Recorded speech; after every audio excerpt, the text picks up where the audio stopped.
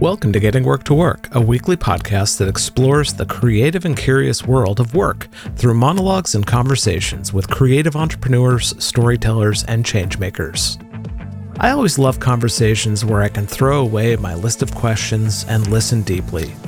Lydia Lee is a work reinvention strategist who is curious about how work can work for you. In this conversation, she shares her journey from breakdown to breakthrough and how she created a life that she is proud of and impactful for others. She talks about the role of disruption in her schedule, why moving to another country forced her out of her comfort zone, why you need the right people in your life to tell your dreams to, and why you don't need to make massive moves, but can make change a project. Grab your notebook because Lydia brings all her wisdom to getting work to work. Show notes and links to all the good stuff mentioned in this episode can be found at gwtw.co/631. Lydia, welcome to Getting Work to Work. It's going to be a great time talking with you today. Yes, and happy morning from Bali, one day ahead of you in the future. It's That's looking right. good. Okay, I'm glad to know that because whenever I talk to people that are in the future, I always want to know, how's it looking? Mm-hmm. Good. Well, one of the things that I love asking people is just about curiosity. So for you, living in Bali with chickens and roosters and street dogs, what gets your curiosity tank full? Well, the great thing about, having a bit of an unconventional lifestyle where, Bali is a home base, but I have sort of multiple places I deem a home base. Vancouver's where I'm from originally, and I was born in Malaysia, in Penang, when I was a little kid. So these are kind of the three places I'm about or around and about every single year. But usually pre-pandemic, and now getting back to the usual ritual of traveling, I like to pick a wild card country or a wild card city to travel to every year. I find that actually I'm someone that needs a little bit of disruption in my schedule because I get really, I think, as we all do, right, in our own schedules and rhythms of life, it can be easy to kind of be on a bit of autopilot. So even though I live a pretty unconventional life, that can also be its own rhythm, right? And that's normalized in my day to day.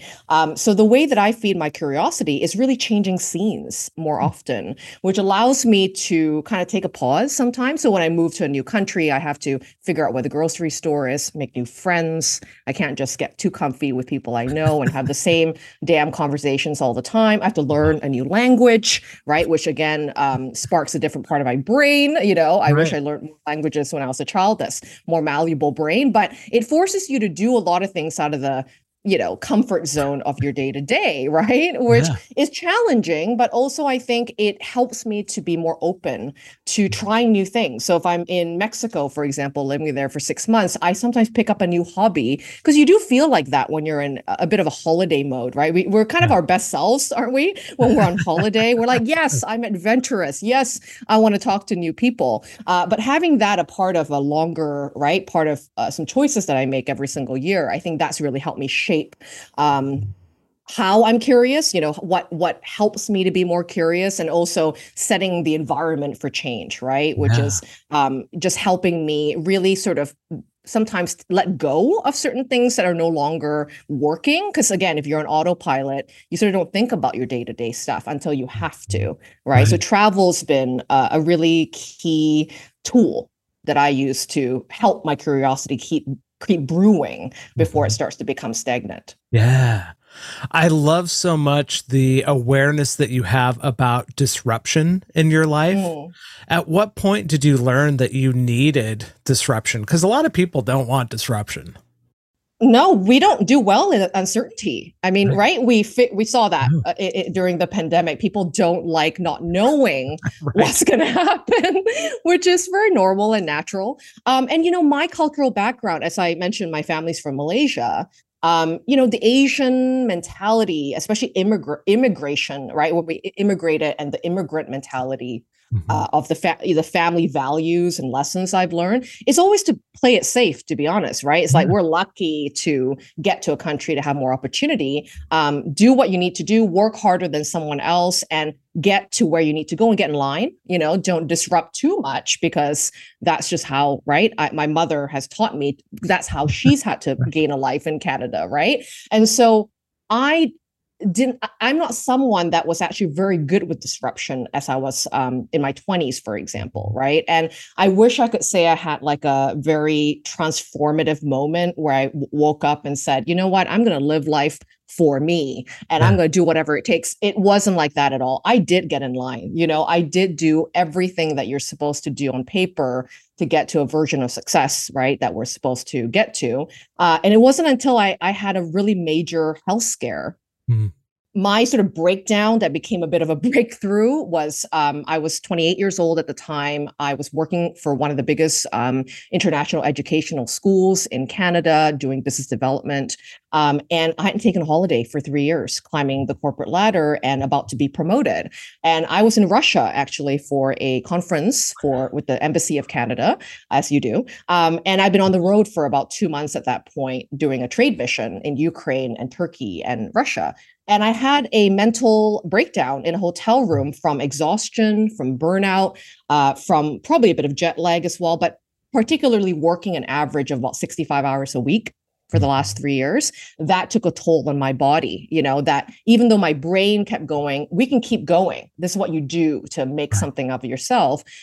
As they say, the body keeps the score, right? It was like, no, you're going down. And so I developed for 3 days temporary agoraphobia in the hotel room. That's my mental health and my physical body. That's the symptom it came up with to get me stuck in a room. It was the scariest thing that's ever happened to me because I was in a foreign country with no help and support. But it was the very thing that woke me up from my slumber, right? My routine, as we talked about rituals. And that forced me to take a small medical sabbatical to figure out what was happening because I thought something was wrong with me, but it was purely stress. And I wasn't taking care of myself working those many hours. And so that moment was the catalyst for change for me. It had to be forced in a way to do it. And that helped me to think about what was the root of it causing this sort of lifestyle that was happening to me, right? And so thankfully, I worked with a great therapist who didn't shove a bunch of pills down my throat, instead helped me to ask some of the important questions, right? Decisions I was making in my life, consciously or unconsciously, that was leading to that burnout, right? And my job certainly was one of the biggest factors that contributed to that experience. Wow. I mean, it's one thing to grab your attention right out of the gate with like a major health scare, but then how do you keep that progress going and not falling back on those bad behaviors?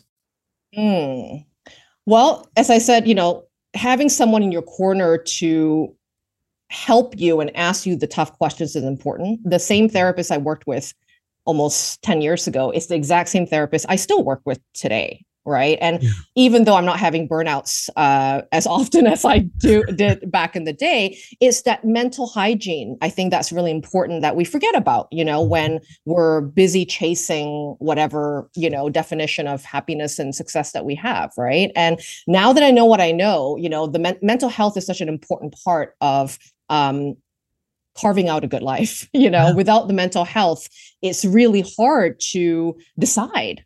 Right? What's right and healthy for you, because there's a lot of noise going out there in the world of what people want you to have, what people think is, the version of happiness and success. And it can be easily swayed, right, to get there. The other part was also enrolling the right people in my life to talk to about this transition. What I discovered was never tell an Asian mother you're about to give up a 6-figure job and a pension plan and and a mortgage, because that's the wrong person to tell your dreams to. Not because she's not supportive, but she's in a different mindset of security. Her language of love is always warning me about horrible things that happen to me. Anyone listening who has an Asian mother gets what I'm saying. They're not called tiger moms for no reason.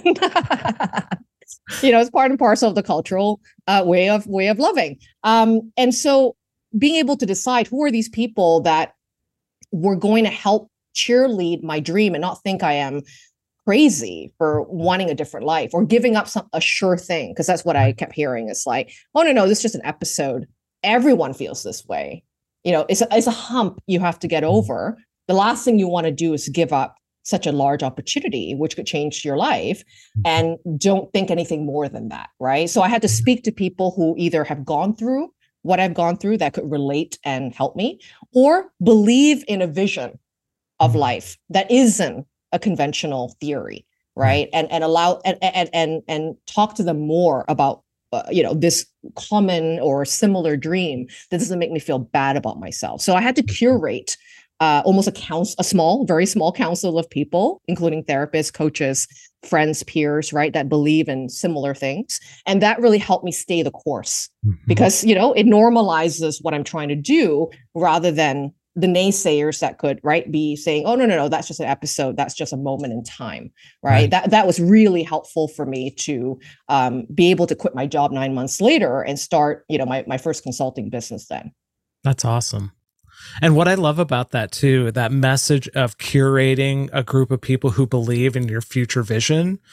I can't think of a better description of why when we tell our dreams to the wrong people, they tell us that it's not right, because we in essence curate the people who want to keep us in our positions as we are, versus the people who want us to become who we could be. And one of the big lessons I learned, because, when I did tell my mother what was going on, and she was like, oh my God, what have you done? What are you doing? She still called me for many years, even till I moved to Bali. She sort of thought this was a phase, and why am I not coming home at this point? Right. And I used to get a little bit angry, right? You get a bit ragey of like, why are you raining on my parade? I'm doing something big. I'm already uncertain and a little scared, and this isn't helpful, in supporting me. But that wasn't actually, it was the wrong way of looking at it, because I think what I've learned is that when you do something, right, especially where the people close to you are witnessing it, like my mom, right, who has her own insecurities, her own fears, her own template for how she made it in Canada as an immigrant. That's the truth she holds on to. It's not my truth, right? It's a truth she passed on to me, and that no longer needs to be my truth, as I have a separate identity and opportunity and timeline as my mother. Yeah. But it's very natural, isn't it, when someone does something that triggers our own fears for ourselves or for the people we love, we want to project that unconsciously sometimes, because we're almost saying, well, wait, if my daughter, right, that's what she's thinking, if my daughter does something completely off the books about what I've taught her to do or what I've taught myself how to survive in this country, I'm worried for her well-being. And also, I'm questioning my own decisions about whether or not, why did I stay at one job for 35 years to get the pension while she's barely state 3, right? So it makes you think, made her think a lot about her choices and decisions, not right or wrong, but they're different, right? But it does sometimes trigger this, like, I have to say something to defend my position also, right? Because then I get to be okay with the decisions that I made, and I didn't really realize that projection was for herself rather than it was at me, because it feels like it's at me, right? Yeah, when she's doing that. So it was an interesting dance, if you will, of like what I allowed in, to my reality, but also respecting that people you love will warn you and do these things. It's not personal. And most of it is a projection of their own insecurity, not particularly directed in my plans and something that I have to agree with either. Right. Yeah. Ooh, I love that. I love that a lot, because when we make big changes, we can't always just kick the people that love us to the curb and be like, bye, y'all never going to see you again. Yeah, that's right. We have to learn to communicate in ways that we can still feel good about where we're going, right? But kind of have boundaries, right? About what we do talk about with the people that can't support us fully just yet, and even just thanking them and appreciating them for their concern. Sometimes that allows them to at least know they've been listened to. And that's right. That's about as far as I would take it for advice or, right, talking my dreams to that person particularly. Yeah. Oh, I love that. What's interesting too, Lydia, is it's such a healthy way of approaching uncertainty, and in a way where you're bringing people in that can understand, so that you can have those moments of doubt with them, as opposed to the moments of doubt with people who don't understand, saying, see, I told you so. That's the worst to hear, isn't it? When you're It already is. in limbo, and Yes. you're not as brave as you want to be, and someone goes, "I told you so." See what Mhm. happened?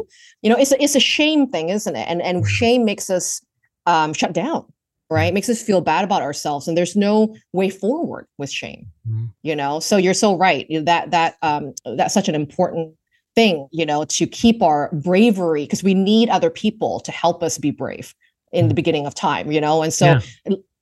linking ourselves to people who have either done what we've done and can show us the way, right? Or be inspired by people who made these positions that are aligned with the values that you have. That's the other part too. Who are the people I'm looking up to that actually represent the values that I am? Because there's a lot of successful people out there. Sometimes they get to a version of success where I don't want to take that approach, you know? Exactly. And so it is important for me to, even these days, I'll subscribe to a newsletter or get on a podcast show, not because I can, but because the things that they believe in are similar to what I believe in. And that makes that connection or relationship or that learning of Mhm. that person so much more genuine and authentic to the way that I want to proceed in my Mhm. life. I love that. So at what point, Lydia, did Bali enter the picture? Because I mean, that seems so random from Vancouver, Canada. Well, yeah, it was a bit of a random thing, but also not really, because I had intended to experiment with living abroad, right? So as I mentioned, I'm not a big risk taker. I came from a family that didn't take a lot of risks. And so in the beginning of time, to me, and still is important to me to take calculated risks. I'm not what I call a jump off a cliff and hope the parachute opens kind of person. I'm not that person. But I've sort of decided to create ways that I can do different things that are scary without feeling like I'm sacrificing everything I've ever known. Right. So when I started my first consulting business, right, this is way before Screw the Cubicle, because Screw the Cubicle started as a blog, never intended to monetize, never intended to do anything with that. Funny how life is, right? And so Mhm. when I had my first inaugural consulting business in the same industry that I left, because that was the easiest work for me to do, I was thinking, well, since my clients are in China and other parts of Asia and Europe, I don't actually need to be here in Vancouver. And I wonder what it would feel like. At the time there wasn't Zoom, there was Skype.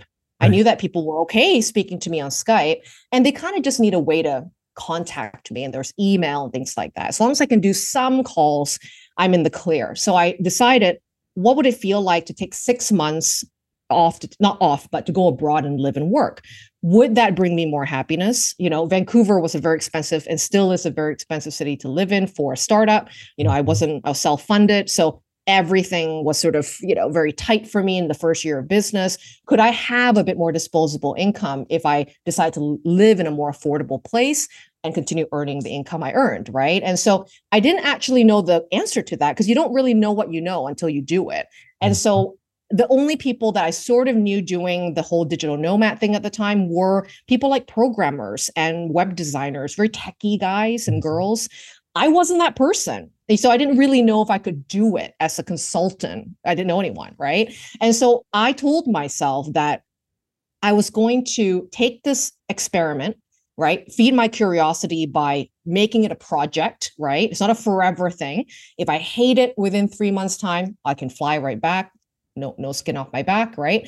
But I'm going to give myself this boundary of time that I'm going to go all in and allow myself to live this interesting fantasy of what it would feel like, to have a different lifestyle, and let myself play in this sandbox for just a little bit without this escape plan right away, so I Yeah. could immerse in it for 3 to 6 months.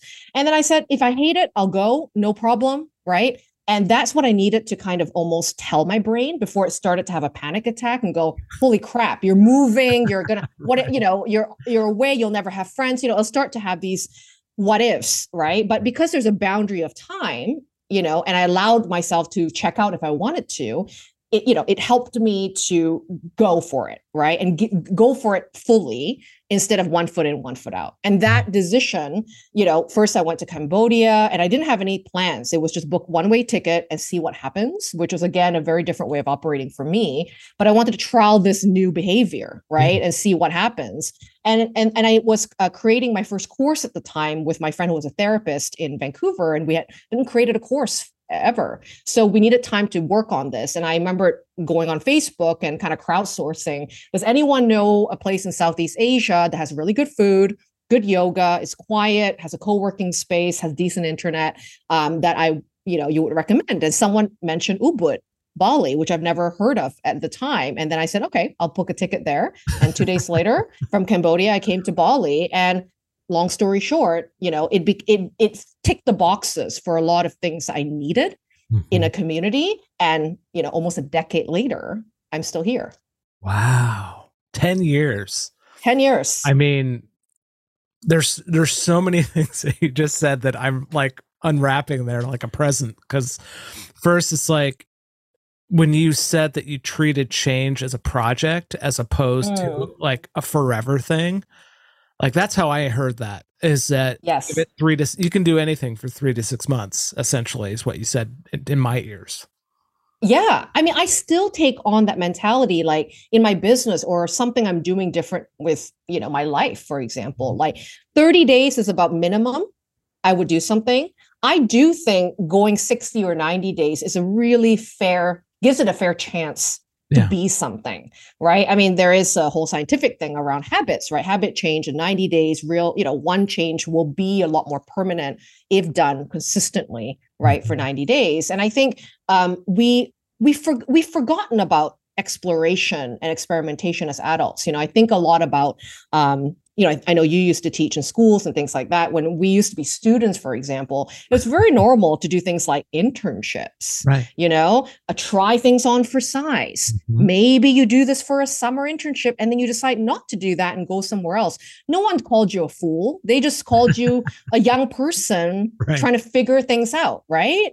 But as an adult, we're sort of taught like, you have to know.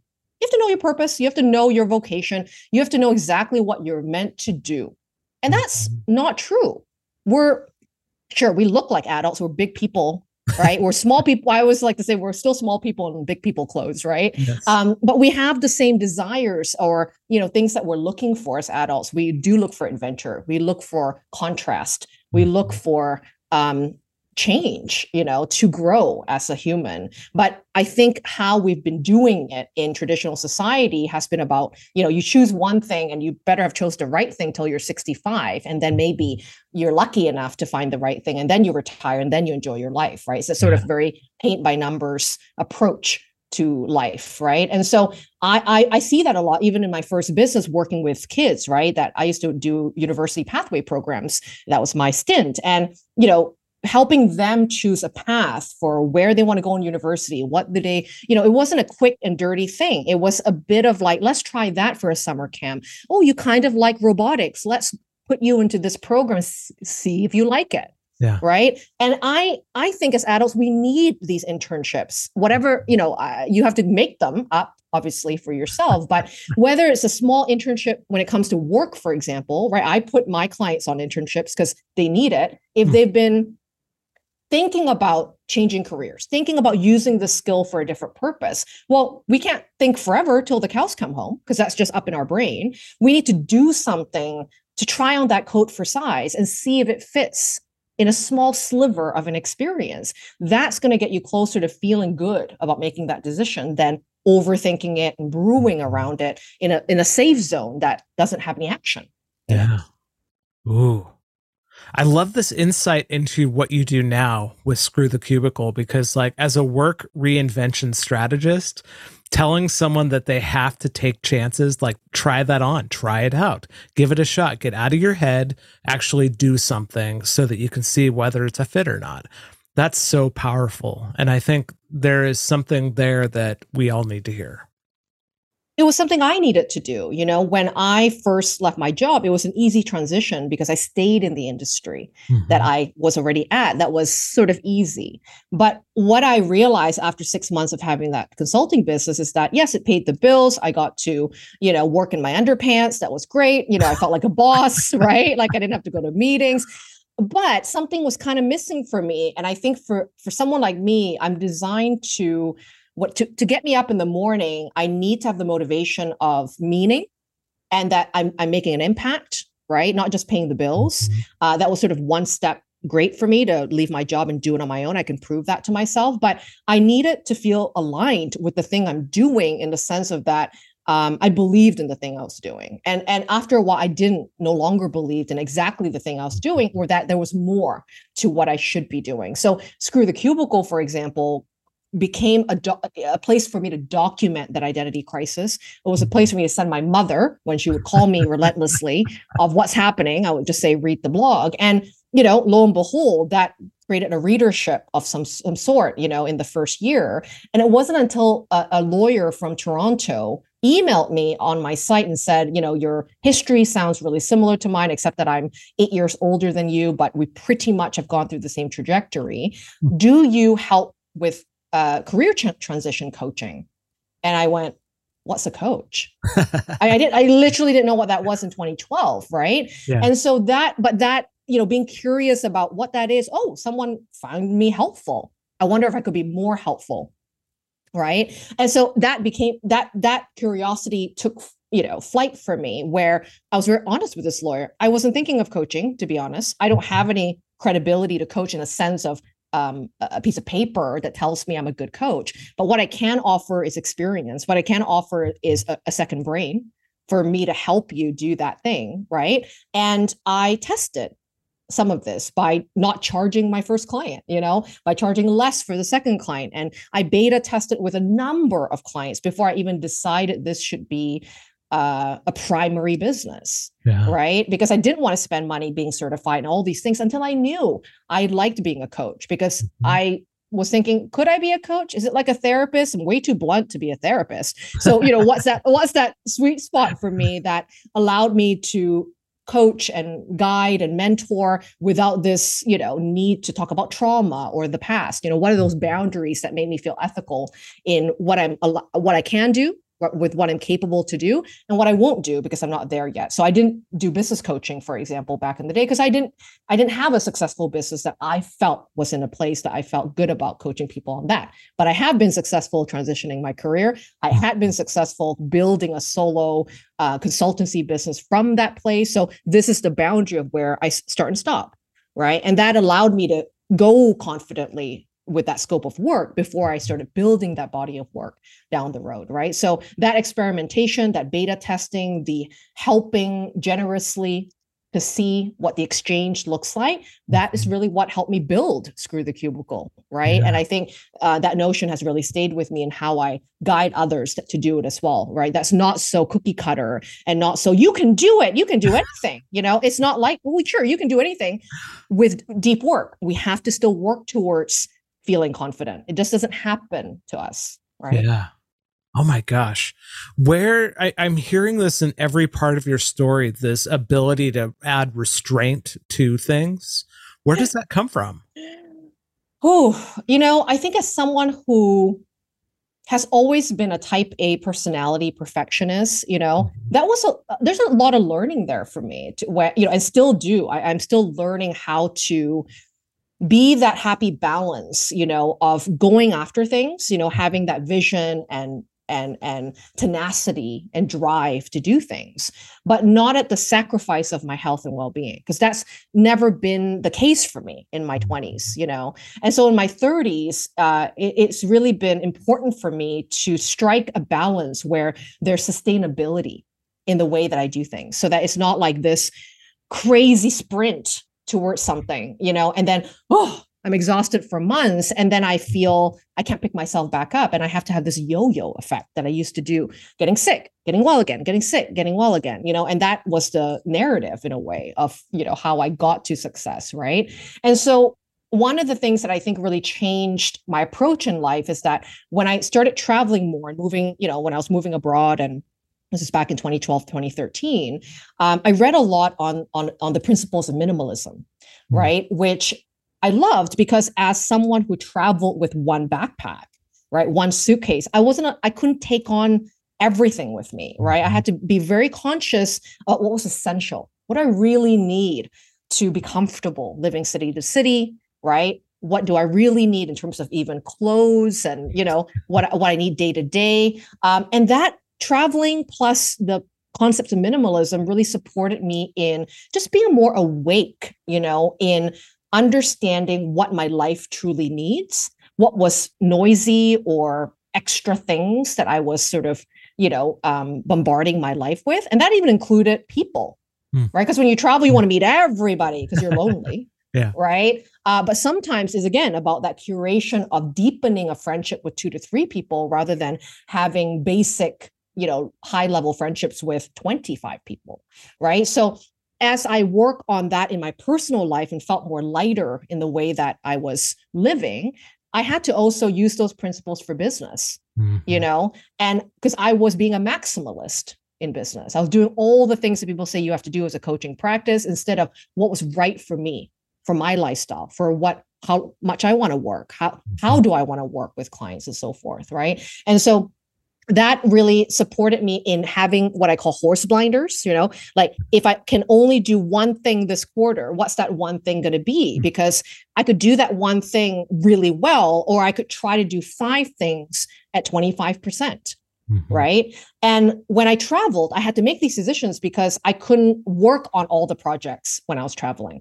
I had to kind of be very strict about completion of projects because I would have to move on and take a flight somewhere else or go somewhere without a lot of Wi-Fi access. So I have to finish and complete things rather than having them drag on for months to come. So like I'm leaving for an upcoming trip to Vietnam, for example, where I'm going to take over a month off, right? And I have to decide, what do I need to do before I leave and what's going to run without me while I'm gone, right? That is doable and also essential to the bottom line of my goal, right? And if I do that really well in the preparation for that, then I'm going to be able to leave for Vietnam knowing that's running in the background and I can still have a business when I come back, right? But I don't work with a big team, for example. I work with freelancers and contractors on high-level projects.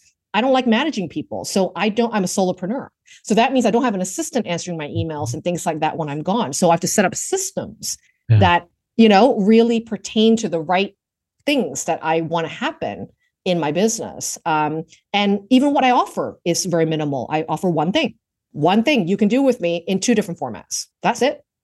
And that's allowed me to really grow that thing really effectively rather than have 8 products a year, which I did do back in the day and fell into a second horrible burnout in 2015 in my business. So learning through some failures and also adapting this principle, as I said, of minimalism into the way I make choices in my life and business, that's really helped me to, use the power of constraints, and with constraints, there's clarity because all of a sudden it's not all the things, it's you have to make a decision on 1 or 2 things. And then you think more deeply about what those things are. Wow. Just kind of taking that in because again, so many powerful lessons in what you just shared. And I think the one that I would love to touch on, if you don't mind, is there's often I've heard a lot of people talking about business as if it exists for other people, which to some degree you wouldn't have a business if it weren't for other people. But that it's often said that other people come first before what a business actually means for your life. And I love that once you got clear about your life, then you got clear about your business, and it started to make sense for how you could then help other people. That to me is an unbelievable lesson of clarity. Yeah, thank you for picking that up because I think that's been a huge mission of mine in the last few years because it isn't easy, I think, to build something that feels small, right? Because we're in a society that celebrates bigger is better, I mean, who are the people featured on Forbes? It ain't no small business with a cabin by a lake somewhere. It's not that sexy, right? It's the Tony Robbins, it's the Richard Bransons, who I love, right? I love Richard Branson, but not everybody is a Richard Branson. Not everybody wants to be a Steve Jobs. And I think we only see those as an example of success. So when people want something different, they feel bad about it. It's, oh, I'm playing small. You're not playing bigger. They feel bad about having these more normal dreams that aren't big empires, for example. And I certainly fell into that trap myself, because with social media and things that I'm reading, who I'm following, right, that penetrates into my reality of what I think is the right thing to do. Yeah. Right.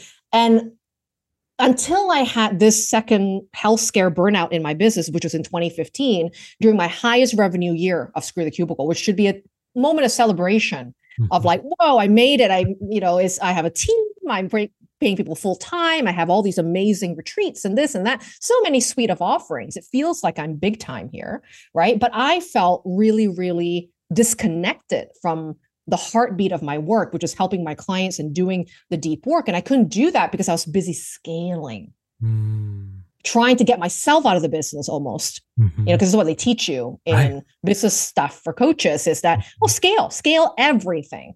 No longer work with people one-on-one because you have to scale. But I enjoyed working with people one-on-one. I enjoyed problem solving. I enjoyed getting to know my clients for many years, and I couldn't do that with that model, right? And so I had to really rethink about my version of success that was important to me. And also what an important part, which is hard to get to, is what is enough? What is enough money? What is enough of a business? What's enough of time? Right? Because that's also a currency, is time. It's not about working X hours and then having money. It's how much time do I want? What's enough for me to live, so that I don't have these greedy eyes of like more, because there's never enough if you sort of look at it that way, right? And I'm still figuring out what that enough is. But what I do know, and what's enough changes too, right? If you have children and there's other priorities you want to, prioritize, right?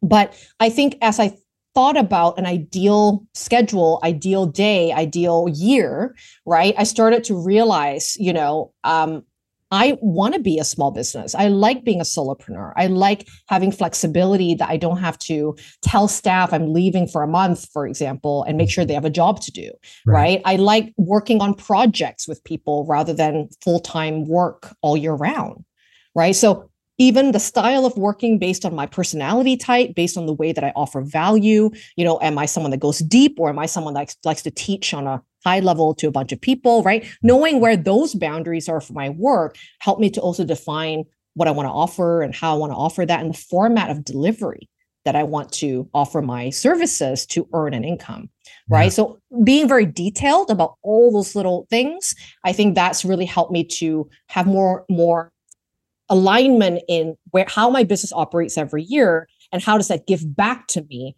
so that I can have the life that I want personally as well. Ooh, I love that.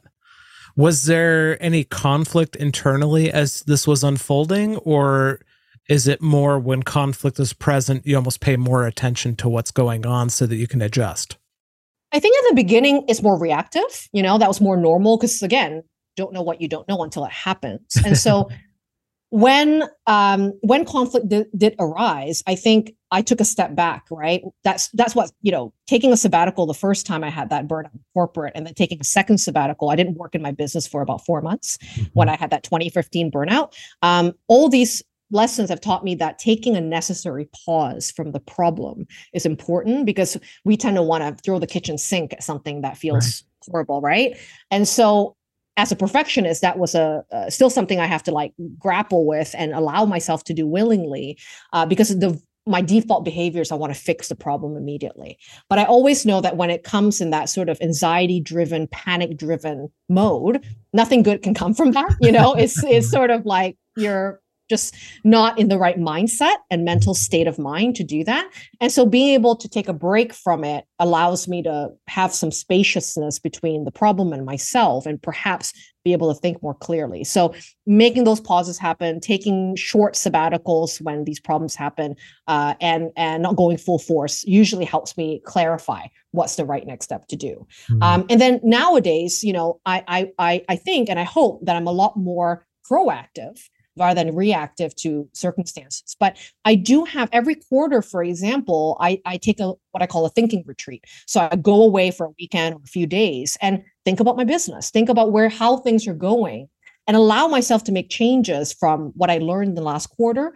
And what do I want to put to bed for the next quarter? What do I no longer want to do? Maybe I want to change course, like allowing myself to do these things before they sort of run on for another 9 more months. Because again, that can happen with autopilot. You just keep going and going after the same goals. But maybe if you took a bit of breather to look at whether, is this where I still want to go? Right. This felt exciting January of this year, because things are always more exciting at the beginning of the year. We want big things. We're inspired. But maybe as we did them by Q2, Q3, things may not be panning out, or I did it and it no longer feels good. It's an opportunity for me to say, that's okay. No need to shame myself in making the wrong decision. What is clarified for me is that that's not working. That will not work for me. And that's great. One off the books so I can move on to something closer to what I'm actually looking for. Right. So having more of these quarterly, or for some people might be weekly, might be monthly even. For me, every 3 months, again, 90 days seems to be the sweet spot number. That really helps me to make more conscious decision more often, rather than waiting till the end of the year to do my New Year's resolutions or whatever we do.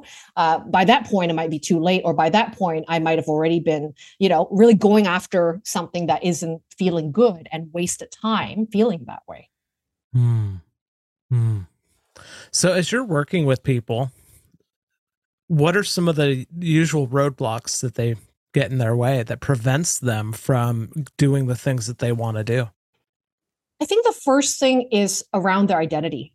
I work a lot primarily with mid-career professionals. So they've done the years, right? The hard knocks of all the things that they've got to do to get where they are.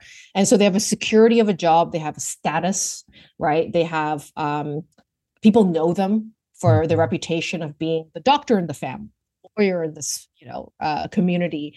And when they decide or feel like they want to decide to change course, it's not just as simple and black and white as changing a vocation.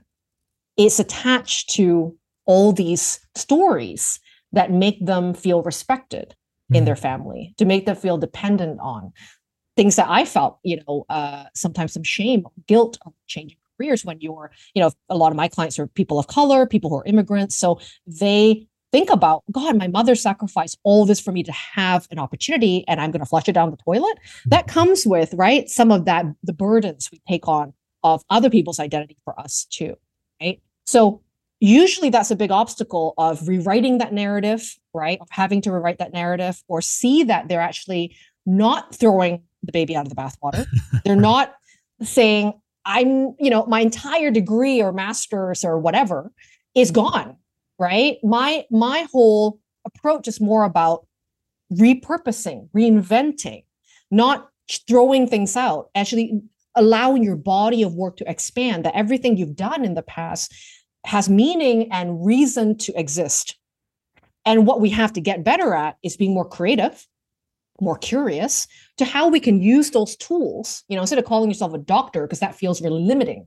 I can only work in a hospital. I can only work in the clinic. I can only work in this area of an industry, right? But what I like to do is really break down, what do you do as a doctor? What are the actual tools and approaches and perspectives and philosophies that comes with these ingredients you have by being a doctor? So that when you look at all these individual skills as individual skills, rather than a title of a job that tells you nothing, right? Then we can start to see, how do we reutilize some of these tools towards a different purpose, towards serving a different marketplace, towards solving a different problem, right? Now, all of a sudden that can bring fresh feeling to your skills because you've only done it one way for 20 years. Right. And so if we can see a bigger reality outside of what you think you know, then all of a sudden it won't feel that you have been wasting 20 years. It's now about, right, I get to decide how I want to take these skills to the next chapter of my work that's going to feel more meaningful, going to feel more purposeful, or towards a cause that I really believe in now that I know what I know about the medical industry, for example, right? Yeah. And so that's, I think, the biggest work that I do to get people unstuck from, is this the thing I'm meant to do, right? Because also people think about it, again, very permanently. I have to choose this one thing and I die with it. It's like, you know, it's got to be my purpose. You know, that's too big of a word. Even passion, I don't like using that word. It's too, you know, it makes people feel like I have to get it right. Yeah. You know, so I like to use words like, what's your deep interest right now? You know, what's the right for right now business? Doesn't have to be right for forever. It's just right for right now. What is going to encompass your skills, your deep interest, and the impact that you want to make? And then we go there and allow that to evolve as we go. But if we were looking for the perfect idea, it's just never going to happen. Right. And you'll be here forever, you know? So that's the part that I try to work on with people to get them to that next inch of an opportunity rather than too big of a leap that gets them too scared to take that leap.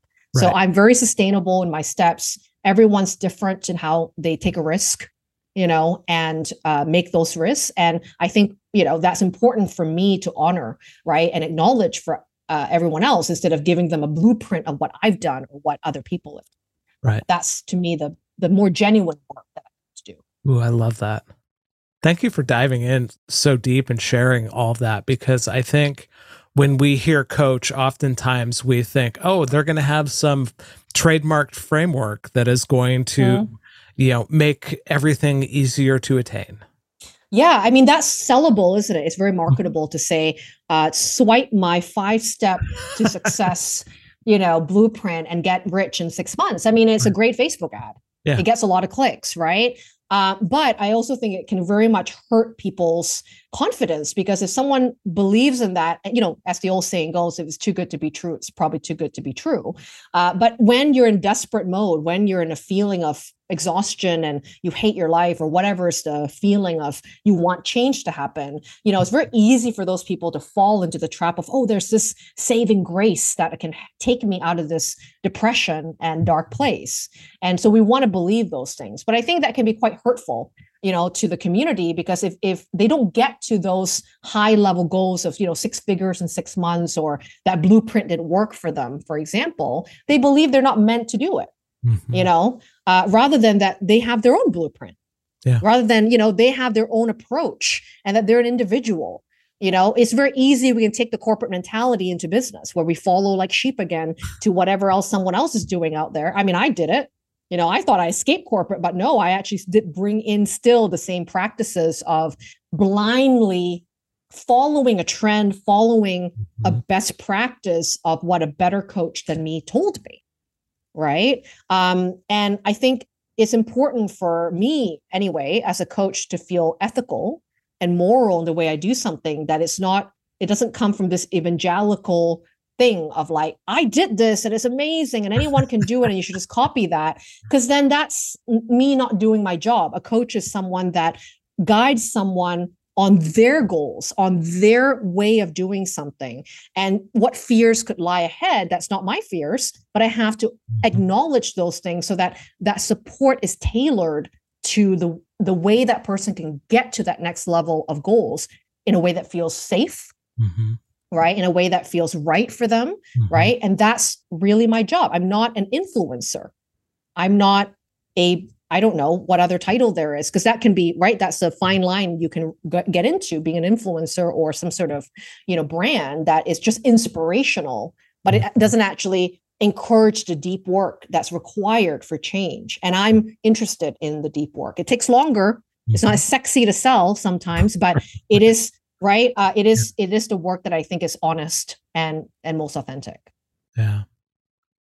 I think that's one of the hardest things to really stomach, is how hard and how deep the work is. Because there's a lot of stories that need to be unearthed. They need to be worked on. They need to be it's so easy to say just put it aside, when in reality you've been living that story for 20 years and you're like, I can't just put it aside.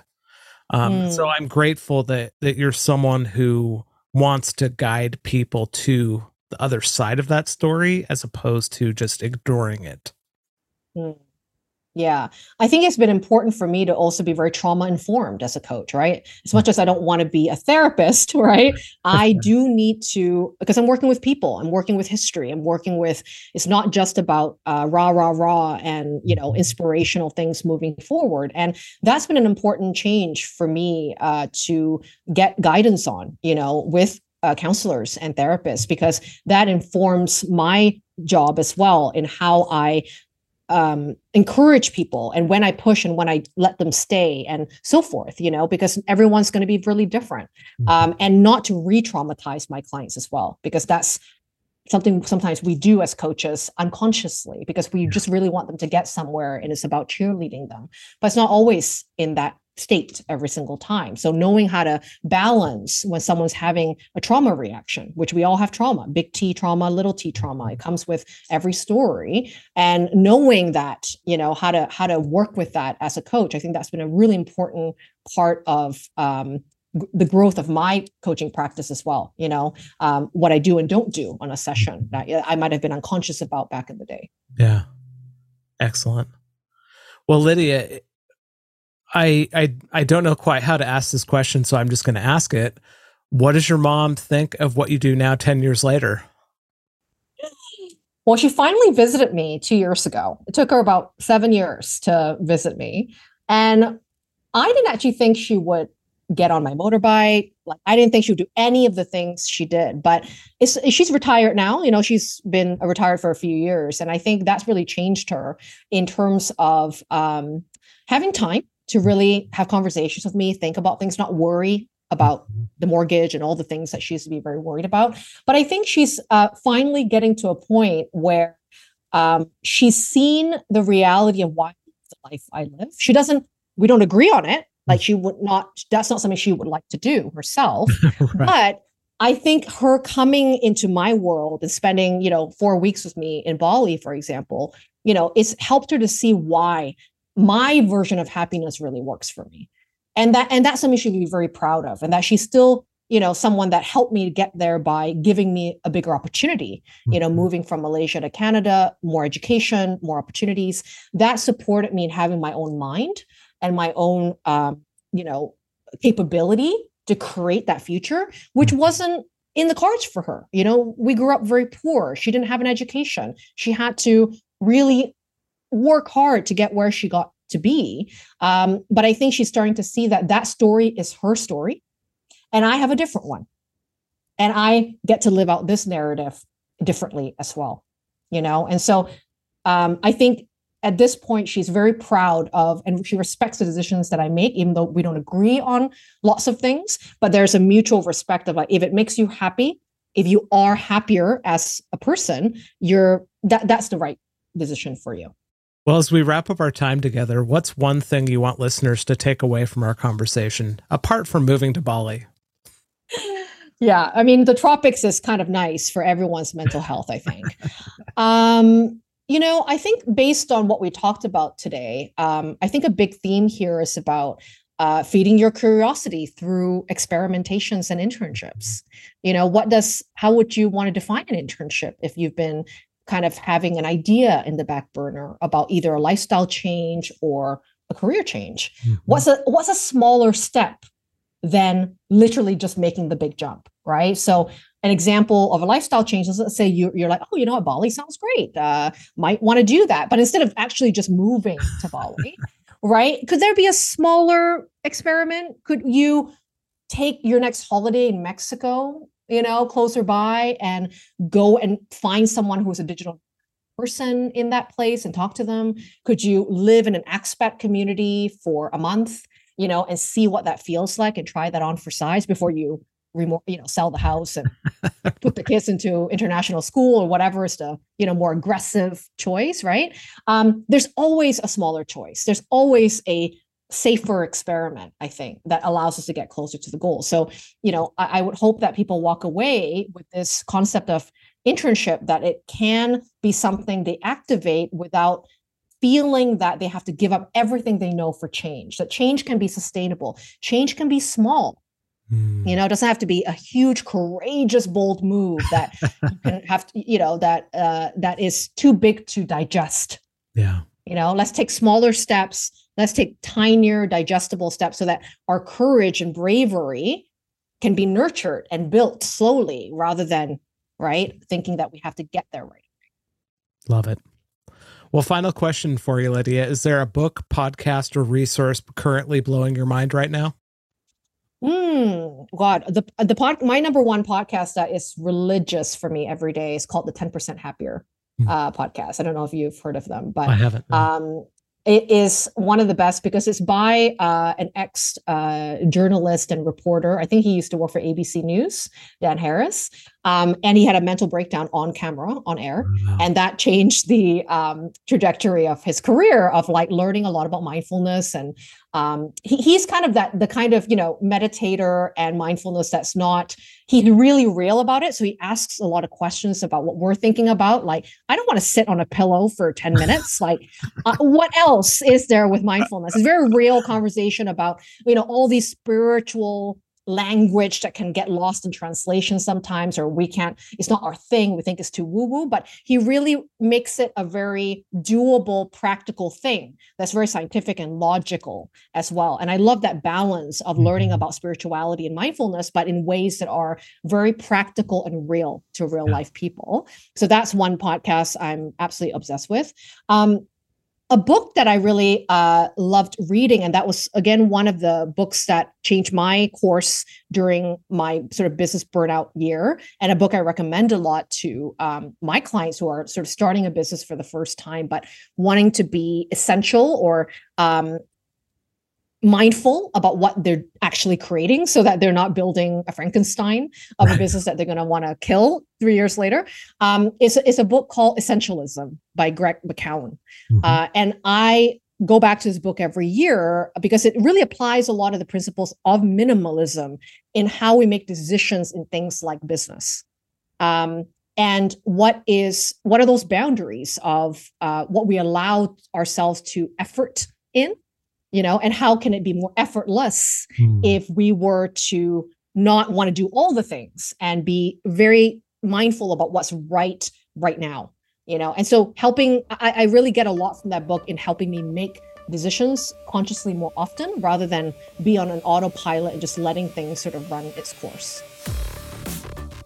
I hope you took a ton of notes just like I did.